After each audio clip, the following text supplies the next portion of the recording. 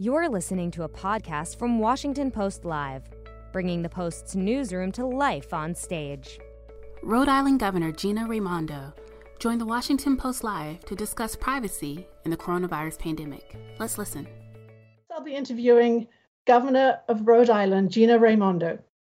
She's been widely praised and, of course, courted some controversy for her handling of the outbreak in her state and has just begun a phased reopening of the economy there. Welcome to you both, and welcome to our audiences who've tuned in from around the country and the world. Governor, first a question for you. Just this past weekend, you began a reopening. You lifted Rhode Island's strict stay-at-home order. What was behind that decision? Was it economic incentives, or are you convinced that you've actually flattened the curve enough? Yeah. So good morning, and thank you for having me. Thank you for this coverage. No, it was the data which showed that over a consistent period of more than 14 days, we had seen a plateau in our cases, a steady decline in our hospitalizations. That's what I had my eye most firmly on. A very steady decline in our percent positives. So Rhode Island has been very aggressive around testing. At this point, we've tested nearly 10% of our population, much more than most states. And at the same time, we've been ramping up our testing. We've seen a steady decline in the percent positives. So what I have said to the people of Rhode Island is we are not out of the woods. We still, unfortunately, are seeing hundreds of new cases a day. However, the trend in the curve, as you say, has certainly plateaued and declined over a period of time, and it gave me the confidence to begin the process. This first step, though, phase one, I've called testing the waters. This is a slow process. I'm encouraging people to put a toe in the water. Let's do that for a couple of weeks. Let's study that for a couple of weeks, and then we can take that next step. So let me ask you about one of those toes in the water. On May the 18th, you've discussed reopening restaurants outside with very strict guidelines. Some of those guidelines, how are you going to enforce them? They include asking patrons, I believe, to register their contact information. How are you going to make sure this happens? Yes. So you have put your finger on perhaps one of the key issues that every governor faces, that we as a nation face. It's like every decision we're making now, every governor is in a tough spot. Everything is a balance. I like to say that I have no good options. Option A is a poor option. Option B is poor, and I have to choose between, two difficult options. Balancing, in my judgment, public health with economic health. So there is everything I'm doing is designed to encourage and support voluntary compliance. We aren't taking a heavy hand with compliance. We will enforce. There are penalties. There are civil fines for not wearing your mask. We have substantially ramped up our inspections. I have a whole COVID inspection team that we've created, more health department inspectors, more business regulation inspectors. But really, my approach is, as I said, encourage, support, enable voluntary compliance. And honestly, my view is I'm leading from a place of confidence and trust in the people of Rhode Island to do the right thing, because really, it is in their interest. If you're a restaurant next week who opens and pushes the limits, then we'll see cases go up and I'll have to pull back. Right? You won't be open. And so it's their incentive to do the right thing. Sorry. Of course, there will be a delay, of course, before you see the results. The face mask that you just raised, of course, is a highly controversial issue and a politically controversial issue across the country.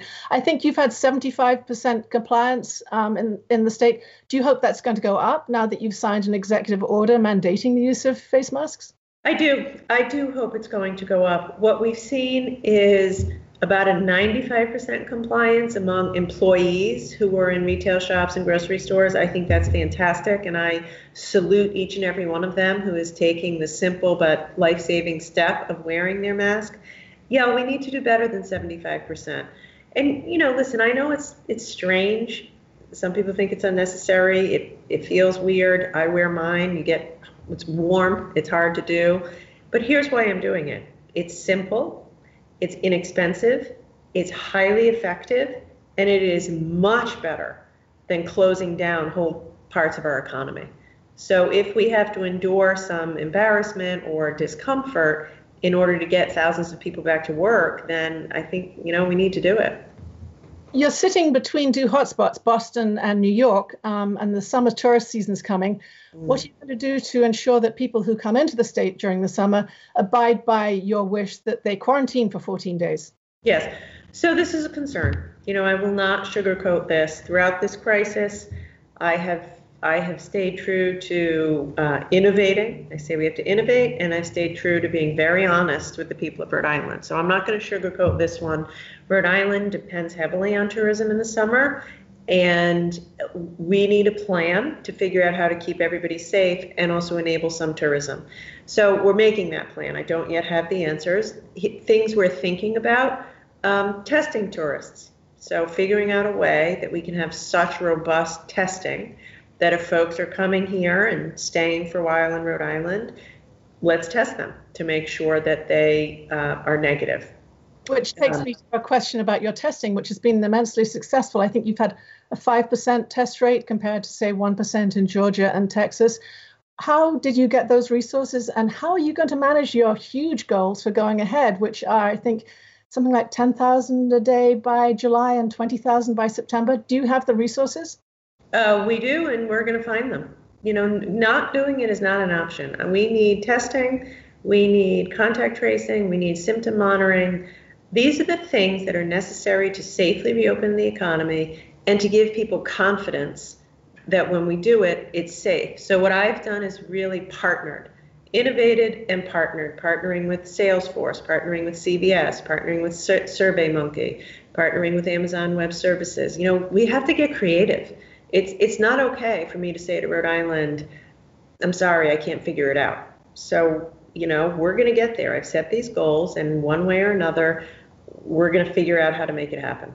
And you're partnering with neighboring states, right, over the supply of PPE, the protective equipment that people need. Have you had the resources you've needed and the help you've needed from the Trump administration, the White House? So let me say two things. We are partnering. I've joined a 7-state coalition in the Northeast, and I want to give a big shout out and word of support to my fellow governors, all of whom is working hard, because a lot of people who are going to come to Rhode Island's beaches are from Connecticut or New York, and vice versa. Lots of people are going to want to go from Rhode Island to New York, so we have to collaborate, and we are doing that. I would say the federal administration has been behind from the start. From the very beginning of this, they were slow to react, slow to reach out to states. In the beginning, it was so dysfunctional. We couldn't really access the PPE in our stockpile, et cetera. Over the past 10 weeks, the federal government, like all of us, has done better at dealing with it, has been better able to help states fulfill our needs and fight the crisis. So now I think, obviously, we're in a much, much better shape, getting much better support from the federal government. But they played catch up for a long time, and that really set us back. Well, it's not all rosy, even in a small state like yours. I think you have a population of about 1 million. 24% are Black and Latino, and 57% of the cases are in those populations. What are you doing to address areas like Central Falls, which is a hotspot in your own state, but the more general problem of minorities being disproportionately affected, not only by the virus, but also in access to technologies that they need in order to be schooled from home and know what's going on? Yeah. So look, you're asking all the right questions. These are quite literally the things that keep me awake at night.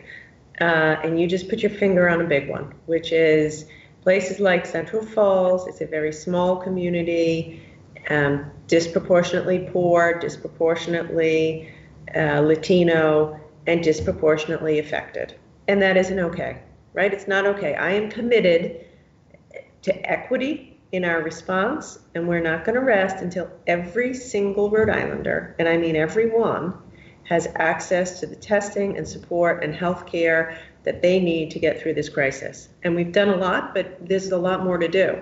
One thing that we're working on, leaning into with some success, are walk-through testing sites in the community. So let me to one of your major technological innovations. You've talked about a one-stop app. What are its functions and how will it help these minority communities, among others? So, so perfect example. When I was saying, like in Central Falls, poor community, lots of people don't have cars, they need to get tested. So we've set up shop in Central Falls and Pawtucket in the parking lot of a school. The community can walk there and they can get tested. Now, the app that we're hoping to roll out soon would allow them to go on their phone or on their computer, order that test, walk over to the testing center, go ahead and get their test, be notified on their app if it was positive or negative.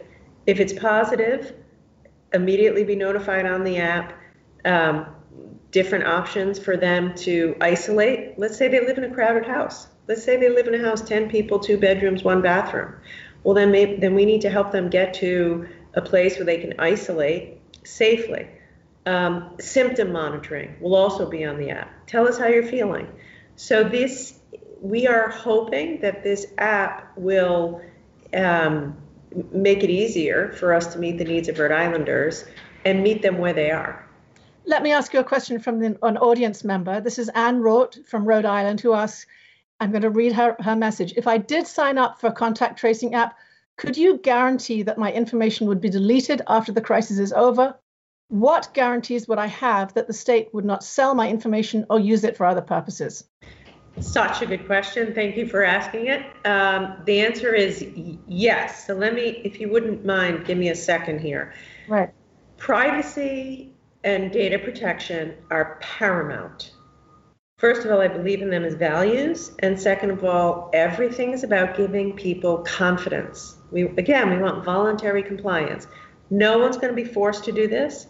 This is opt-in only. I hope everybody chooses to, but I'm never going to force you to, which means I need to give you confidence if you opt in, your data is safe. So let me tell you how we think about it and to answer Anne's questions. Your data, not even the company providing the app to us will have access to your data. The only 2 people that have access to your data are you, Anne, and the Rhode Island Department of Health. Rhode Island Department of Health only gets the data if Anne says they can have it. She has to give permission. And then they only keep it for as long as is necessary to complete the case investigation. So that is weeks, not months. It's then automatically destroyed. And we will not sell it, absolutely, 100%. It will never get into the hands of a for-profit company, and it's protected by HIPAA. Thank you, Governor Raimondo. That was fascinating.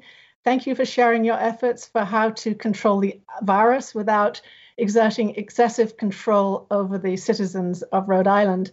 We're going to take a short break now for a video, and then I'll be back with Mozilla CEO Mitchell Baker. Thank you very much. Thank you. Thanks for listening. To hear more interviews from this series and other Washington Post Live programs, visit us at WashingtonPostLive.com.